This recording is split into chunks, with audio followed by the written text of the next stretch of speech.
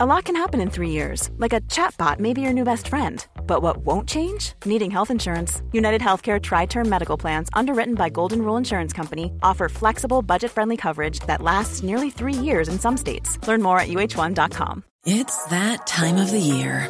Your vacation is coming up. You can already hear the beach waves, feel the warm breeze, relax, and think about work. You really, really want it all to work out while you're away. Monday.com gives you and the team that peace of mind. When all work is on one platform and everyone's in sync, things just flow. Wherever you are, tap the banner to go to Monday.com.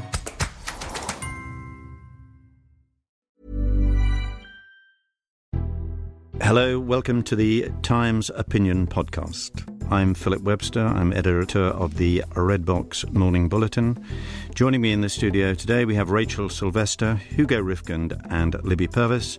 The first voice you will hear is Rachel Sylvester. David Cameron once said his party had to stop banging on about Europe, but now the rest of his premiership is going to be defined by a referendum on Britain's relationship with the EU. The polls are narrowing and ministers who want to stay in are increasingly worried that people will vote to leave. The essay crisis Prime Minister got the grades he needs in the referendums on AV in Scotland and in the general election, but is complacency now going to make him fail the biggest test? The fear of radicalisation into actual violence is reasonable, and so is public political correctness, which is basically just politeness. But they are both leading us too far down a dangerous path. Hate speech laws have not helped.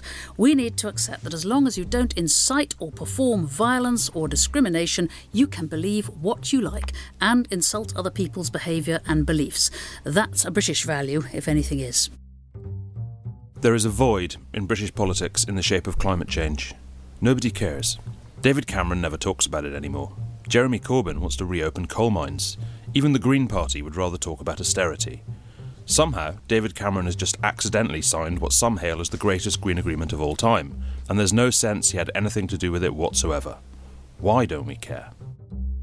Right, let's kick off with Europe, and it's not been a great week or so for David Cameron. He's getting slammed all over the place for dithering on Heathrow, and Rachel Sylvester has written a pretty coruscating column in the Times this week suggesting that he's not really prepared himself for this one either, and this one really matters, which is a deal on Europe. So, Rachel, is he going to win it? Well, I spoke to Tory MP yesterday who said the trouble is he's managed to annoy everyone. So he's already irritated the Eurosceptics by not giving them enough of what they want on the sort of anti-EU side. But now he's also managed to irritate the pro-Europeans by telling them to shut up and sort of stop saying anything to try and make the positive case for Europe. So he's in danger of sort of not having really thought this through. So he's embarked on a kind of slightly phony renegotiation of Britain's relationship where he's talking up all the great things that he's hoping to get. And it's now narrowed down to just sort of 4 fairly minimal points, one of which he might not get anyway. So then he's going to sort of hold a referendum which he's not really prepared the ground for. And I spoke to a minister yesterday who's a sort of pro-European minister who said it is the sort of essay prime minister at his worst. So he managed to get through his GCSEs, he got through the A-levels, and now he's going to flunk the degree, and he's just not kind of prepared. And instead of learning from the mistakes of Scotland and the general election where they sort of slightly winged it and kind of felt they got away with it, he's not learnt the lessons of history. He's trying to rewrite history, this minister said. Suggestions are that he seems to have upset his allies on the way in Europe as well, that he suddenly changed tack over the last week or so and started pushing for something that they thought had been sort of dealt with, but he wanted more. And he seems to have upset some of the people who really do matter to him. Yeah, so I think it was Laurent Fabius, the French foreign minister, who said you can't sort of start off playing football and then suddenly say you want to play by the rules of rugby. And it's as if they feel he's trying to sort of change the rules of the game halfway through. That he's sort of in danger of making enemies of his potential friends and allies. But meanwhile, the opinion polls are narrowing, and there's a couple earlier in the week where the sort of outside is certainly gaining ground, and that's where the momentum is. And I think a lot of people who are feeling this was a referendum that Cameron who doesn't really want to leave, would win, and now wondering whether it's, now saying it's too close to call, and it could be, his legacy could be the man who takes Britain out. Yeah. Hugo, do you get a sense it's going a bit pear-shaped, this whole thing? Yes. I mean, inevitably, his big problem is that one probably should use softer language, but his whole position is predicated on two lies.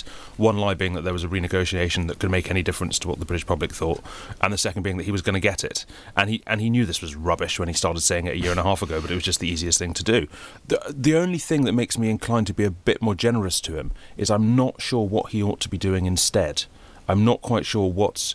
With this long run-up into once you've conceded a referendum, once you've said when it's going to happen, I'm not quite sure, when there's basically nothing he can do that's going to affect the ground really in any way, I'm not quite sure what would be a better thing for him to spend a year and a half effectively treading water, waiting for people to get interested. The granting of the referendum itself was a bit of the essay crisis, Prime Minister, wasn't it? And there is quite a history of that, I think, with David Cameron, where he makes an announcement and then spends the next few years trying to clear up after it. Well, especially when it comes to sort of dealing with his party's right-wingers, who've never liked him, he's never really felt comfortable with. And Ken Clarke has this great line, it's like feeding crocodiles buns. You give them one, then you give them another, and then you give them the whole packet, and then they're still coming back for more, and then they'll gobble you up in the end. Yeah. And that's what they're like, really, the Eurosceptics with Cameron. He sort of gave them sort of a pretty big bun with the referendum, but they want more and they're taking his hand off. Yeah. Libby, what do you think? Well, I love the essay crisis metaphor, but I think that Hugo's right in saying what on earth can he do, because yes, it is narrowing, it's sort of palpably narrowing, even apart from the surveys and the polls among people you talk to. I think two things will have an enormous effect close to referendum date. One will be whether there is a flurry of reports of foreign criminals, of East European criminality. Mm-hmm. That is one of the things which upsets people very, very much indeed, the begging and the criminality of some East European EU members. And the other will be what business says. Yeah. The more business keeps on saying, actually, we can do without it. Actually, we quite enjoy just trade with other places like China. If business says it's okay and jobs are not at risk, then I think that will have an enormous out effect. No. And I think this will just go on. And so it's what's going to be in the news and what the statements are going to be near to referendum date. Loads of people simply do not want to think about it yet because it's a year and a half ahead and we've got Christmas. Yes, he sort of relied on business. Well, there is, I think, one big error that Downing Street did make was they told business to not start making the case. They deliberately said, please keep quiet. Yeah. Last summer, they rang up lots of businesses and said, please, look, don't start talking about Europe. Don't start making the positive case. We don't want... Why? Because they thought it would then be seen as the positive side was the kind of elite business establishment figures, which was a palpable thing with Scotland actually, which really did happen. The more banks came out and big business came out and said we have to stay in the union, the more people were like, well, this is what the union means. Right. The union means max capitalism, means being dominated by a wealthy elite, means all this kind of stuff. It worked, didn't it? Well, but it just worked. It did work, but 10%, it narrowly worked. 10%, not bad. It worked because the case was very strong. Now, I happen to believe the case is also going to be very strong with Europe. But if it's not, then it's not going to work. But what Cameron's mistake, I think, has been is not to let anyone start preparing the ground in any way. So he's always talking about rolling the pitch on other things, public service reforms. But on this one, it's like he's sort of digging up the pitch and making it more and more complicated and emphasising all the negatives, all the sort of benefit fraud, all the anti-EU stuff in order to try and get concessions. But as a result, nobody's actually prepared the ground with public opinion for actually this staying in might be a good thing. This is another even bigger question, which is to say, if he does lose it, what's going to happen then? Does he resign immediately? And does the Tory party stay together? Well, I would say if he loses it, that's the least of our problems. I mean, what actually happens to David Cameron it concerns me far less than what happens to poor benighted Britain. Or England, because Scotland will. Well, Scotland will be gone. As soon as they'll be out possible. for a bit though, won't they? Yes. I don't see how he would stay on after. I mean, unless he stays on in an apologetic, let's see how we can make this work type way. But I mean, I don't think it'll happen. I don't think we will leave Europe. I think one of the most striking things is the increasing absence of UKIP from the debate. The remarkable extent to which UKIP has managed to toxify the very thing they most stand for, that people now think leaving Europe is a bit UKIP-y. Which is, though, why I imagine they are staying absolutely. away from I the front still think it's really close. I think you move away from London, move away from the London bubble, I think you'll find an awful lot of out. That might recede once the case is made that the industry on which they rely, probably more so than London, because London at least has the city, is very, very closely entwined with our membership of the EU. That's what I'm saying. It's a matter of what business says, but also if there are a lot of reports of immigration and criminality linked, with East Europeans, with Romanians. There's no point pretending that doesn't affect people, because it does. It scares people. What do you think, Rachel? If it was a no, does the Tory party hold together? Does the pro-European side of the Tory party go off and look for progressive friends in elsewhere? They'll go and live in Germany. I mean, sorry. I suppose in one way, if it is resolved clearly one way or another, then that great schism is over, for better or for worse. I think the more tricky thing for the Tory party is if it's a staying in vote, but a slightly indecisive staying in vote, with the outers unreconciled to that within the Tory party. If I may, I think schisms are never over. Nobody goes, oh well, fine. That's that. I'll just not talk about this anymore. If we stay in, the outers are set back for 6 months and then find some pretext to go again. If we go out, the inners are tireless until we get another referendum about going back in again. That's just what happens. Nobody ever loses in politics. Everyone keeps on fighting. Well, I somehow think we're going to be coming back to this one in 2016 on quite a few occasions. So let's move on to our second item. And Libby Purves wrote a recent piece in the Times saying, let the bigots have their say. I was taught as a child, a Catholic child, often mocked by non-Catholics for being a little convent girl, as I then was, that sticks and stones may break my bones, but words can never hurt me. And I take utter freedom of speech as a given. But of course it isn't. We've got into this fog of confusion where you can be convicted for being vocally anti-religious, or for being too religious, or just for being frankly rude. We've got this sort of nervous defeatist sense that things would be better if we all felt the same way and were nice. So we've got university students no platforming people they disagree with, and people expressing horror at believers, even people with no power at all, saying that homosexuality and abortion are sins against God. So Tyson Fury says, so what? He's a boxer. He gets hit in the face a lot. We have to just brace up, because it is not illegal to have archaic and unmodern views about sex and behaviour. It is not illegal to observe arcane dietary laws and to consider unclean those who don't have those laws, as long as you treat them fairly in law. It is not even illegal to tell your minor children your beliefs, however batty they are, as long as you don't abuse them, mutilate them, starve them, or force them into marriage, or prevent them from access to views in mainstream education.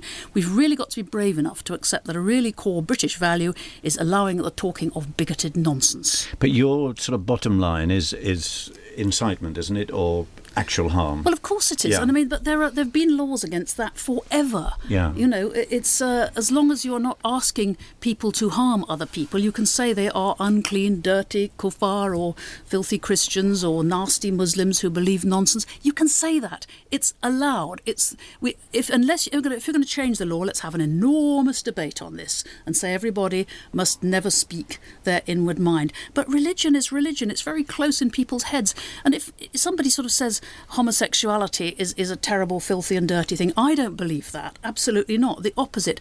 But I defend their right to think so and to say so. I don't think you can put a lid down on things like this. Hugo? Well, I think, what a lot of this is about, what we've done is we've blurred the line between violent assault and rhetorical assault. There's a widespread, particularly if you look at what's happening on university campuses, there's a widespread belief that if you say something nasty about a group, what you are doing is inciting people to assault that group in the physical sense. I think that's rubbish.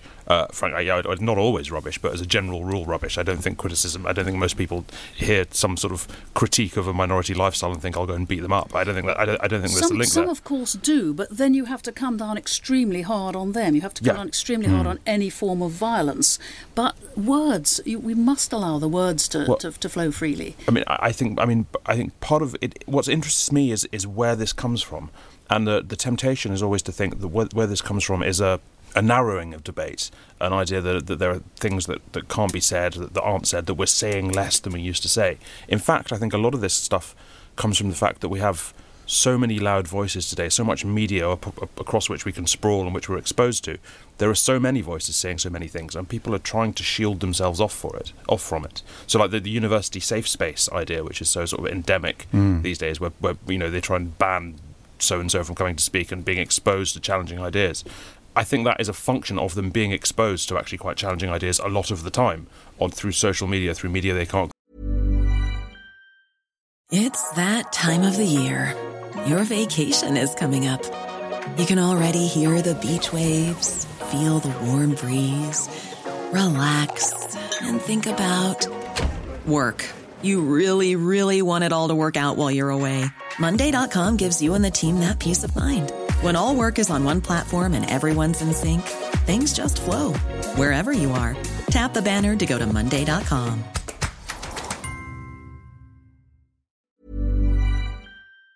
Control through international media and trying to create a little bit of the world they can live in as a bubble. But this is a wrong thing for people at universities to try and do. When I first arrived at university, I was still a believing Catholic. I'm now a largely kind of escaped Catholic.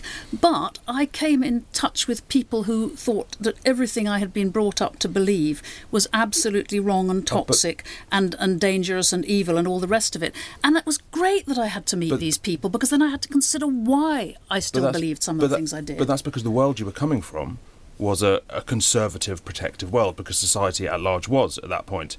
And so you go to university, and university is a liberal world where every idea is open. Look, I agree with where you're coming from here, but I think we need to acknowledge that for certainly people at university, actually that situation is now reversed. The world at large is noisy and liberal and cacophonous. But when you so they want to create their conservative safe spaces as a reaction against that. Outside universities, I mean, OK, there wasn't actually a charge, but 3 senior Welsh police officers had to investigate the fact that Anne Robinson said she thought the Welsh, she didn't like the Welsh much, even though she said they were actually cleverer than us and could sing better, and even so, potential hate speech. There's a man in Bournemouth who got a suspended sentence just for holding up a sign saying "Stop homosexuality, stop lesbianism, Jesus is Lord."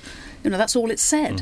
He got convicted. We really have to fight against this. So, Rachel, is there just too much legislation in this area? Because we think we're going to get more, don't we? Well, I think what's interesting, I totally agree with you, Libby, on free speech. What I think is the difficult area which politicians are grappling with, and rightly, is where this meets up with Islamism.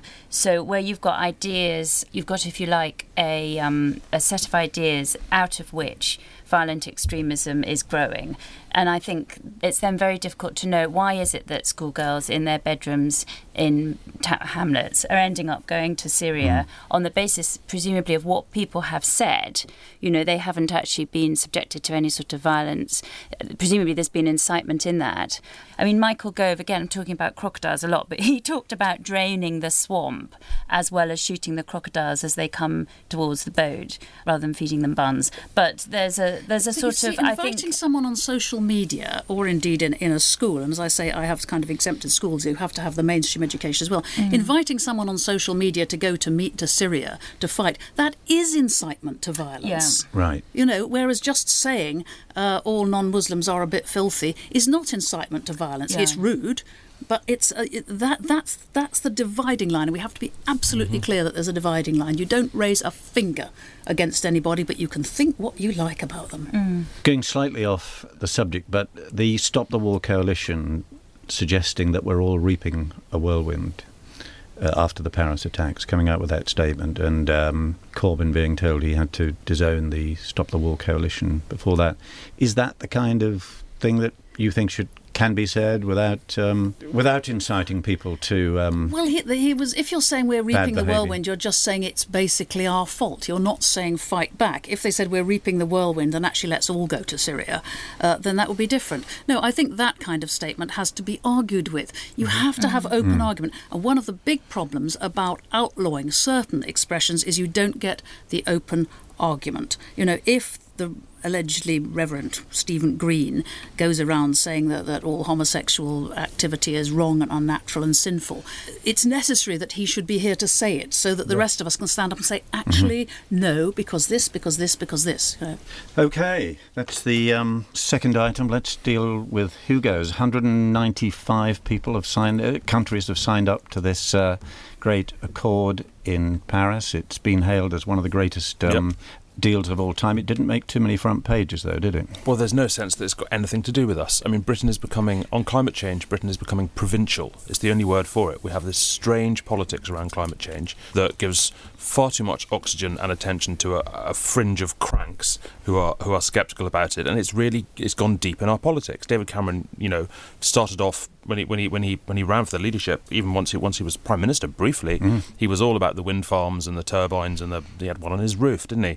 Not a mention. Even having secured this great sort of world-leading agreement, he hasn't come home shouting about it. This is a man who's trying to negotiate with the rest of Europe about Europe. You'd think he'd want to say, hey, look what I can do, but he hasn't had anything to do with it. There's no political cost in that because we have a Labour Party.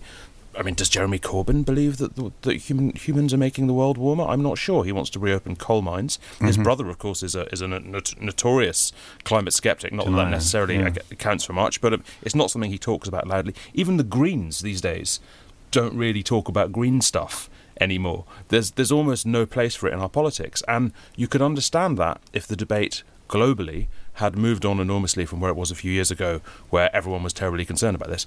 It hasn't. If anything, people are more concerned. I mean, as it happens, the Paris agreements, I'm perhaps more sceptical about than many. I think they sound very nice. I don't really necessarily believe they're going to lead to much. But the fact is that the rest of the world is incredibly concerned about this. China is concerned about this. America is concerned about this. Why the hell aren't we?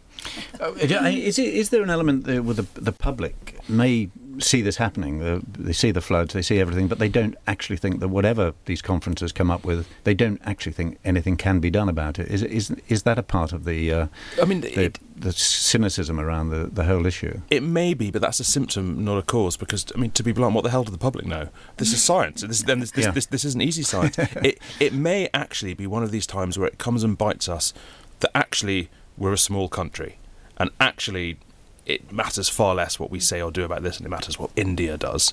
More damningly than that, I think it says something about the sort of short-termist adversarial nature of our politics, that really something big and near existential, we just have no language for it. Yeah. Rachel? I think there's been a deliberate shift, especially in the Tory party. Obviously, it was, Cameron's gone from hugging Huskies to it's all green crap and everything, get rid of that.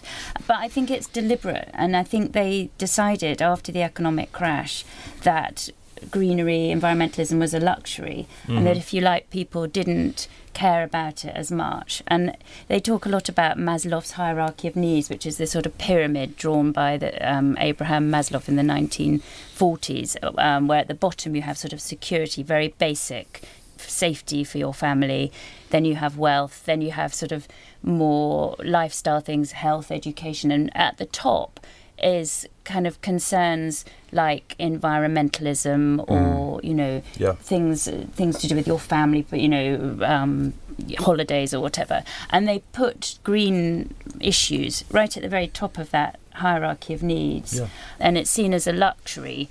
Whereas actually what you're saying, Hugo, is it's a basic necessity. It's about security. But the way in which the political class sees it as it's about sort of polar bears and rainforests and frippery rather than survival. And it leads us into nonsense. I mean, if you look at what was just agreed in Paris, we've just agreed in Paris that half of new cars within 15 years are going to be electric. What the hell? That's not going to happen. Who alive thinks that's going to happen? Yeah, it's been agreed, it's been signed up to, it's a commitment, a voluntary commitment, but still a commitment.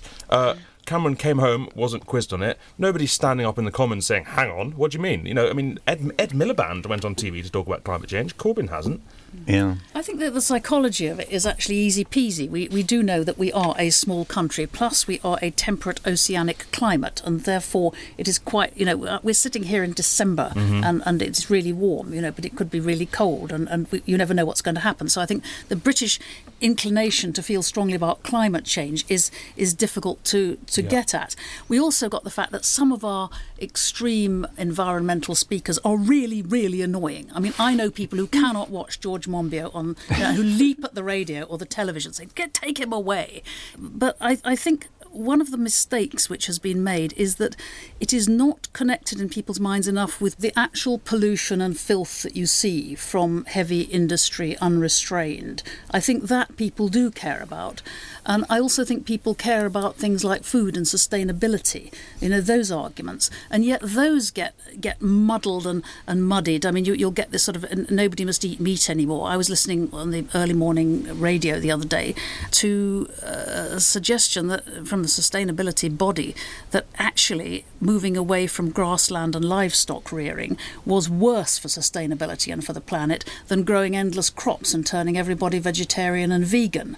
That if you talked about sustainability and food and pollution, I think people would be far, far more engaged with it. And if you talk about climate change, because the daily experience, and I'm saying this is for the non-scientific, the daily experience is our climate changes on a daily basis, an hourly basis. We never know where we are. Doesn't sound threatening enough, does it? Except sustainability, I mean, is, while important, is a very different matter. This is the simple business of putting enough carbon dioxide into the atmosphere to change the temperature of the planet. Pollution is not irrelevant in this. I mean, if you point out the filth of car exhausts and the filth of industry, people will listen to you much more than if you go on and on about some gas that they're bored with. They will listen to you, but you'll be having a different conversation. As with the diesel thing, we all went to diesel because diesel was lower in CO2, but it's killing us. The CO2 thing is very specific. It's a gas that goes into the atmosphere that warms our planet up.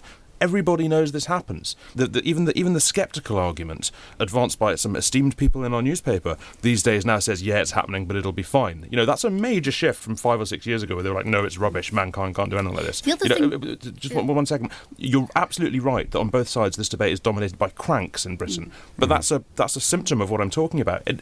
Everywhere else in the world, it's mainstream politics. Look at Germany. Look at this massive sort of sustainable energy thing they're rolling out across the north of the country. It's bang in the centre of politics, almost everywhere else in the world. I think the other thing which is not talked about enough, except by one or two people in this newspaper, is OK, if it is going to happen, to some degree it is going to happen, let us consider how to reduce the ill effects of it and to use any good effects of it. Let us consider how to help low-lying islands. Let us consider Bangladesh. Let us plan on how to help if it's going to happen, rather than sitting there making, as you say, these slightly ridiculous sort of vows about electric cars, which aren't going to change much. I mean, the IPCC is in fact quite good on, I mean, the last report, Part 2, mitigation, is what you want to read for that, and that's all about precisely, given the best case scenario is still quite bad, these are the steps we take. These are how we protect low-lying islands. These are how we protect food supplies, so on, etc. These are how we cope with increased flooding in places like Bangladesh and Cumbria. So I mean, there are things being done on that. Again, it's just absent from our politics. One interesting thing though is it's not absent from our schools. I don't know about your children, but my son the other day is worried about having a peanut butter sandwich because he's worried about the palm oil and the rainforest being cut down. So they get a lot of it at school, and I think the curriculum is very heavy on climate change. Well, that's quite hopeful. They're always going around turning off lights or saying... I tell you... so actually, I think the younger generation may be more interested. I don't want to upset you here, but they go around turning off lights for about 1 year. After that, they leave them on. And what is more, they endlessly stream stuff to their iPads and so on. And the CO2 effect, yes, of streaming and using digital radio and downloading a program rather than watching it on live television is environmentally very, very bad. This is one of the things the BBC never mentions because it's so keen on the streaming. But the cost of cooling these giant servers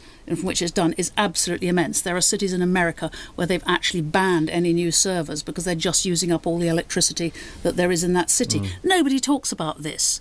Yeah, so Hugo, it's worse than we thought. Yes, I mean, I think there will be a change in our politics. There is a generation coming of age. Anybody under 27 or so, their political awakening was not with anti-apartheid or racism or anti-austerity or anything like that. Their political awakening was absolutely with climate change and the environment. What's it called? People and Planet was a very powerful group in universities. Actually, a lot of the sort of later protests that greeted austerity emerged out of activism that came out of environmental activism in our university. So these are people who, as they grow older, as they leave their 20s into their 30s, turn into the people who are running the world. This is right at the heart of their political identities. But we've got a decade of rubbish until then. On that happy note, thank you to Libby, Rachel and Hugo for this morning's podcast. It's the last regular one of the year. There'll be 2 special podcasts coming out over the festive season, one looking back at 2015 and one looking ahead to 2016. Go to thetimes.co.uk for more information. If you want to sign up to Redbox, it's thetimes.co.uk/Redbox/sign up, all one word, and subscribe via iTunes. Thank you very much for listening. Thank you for downloading. To discover more, head to thetimes.co.uk.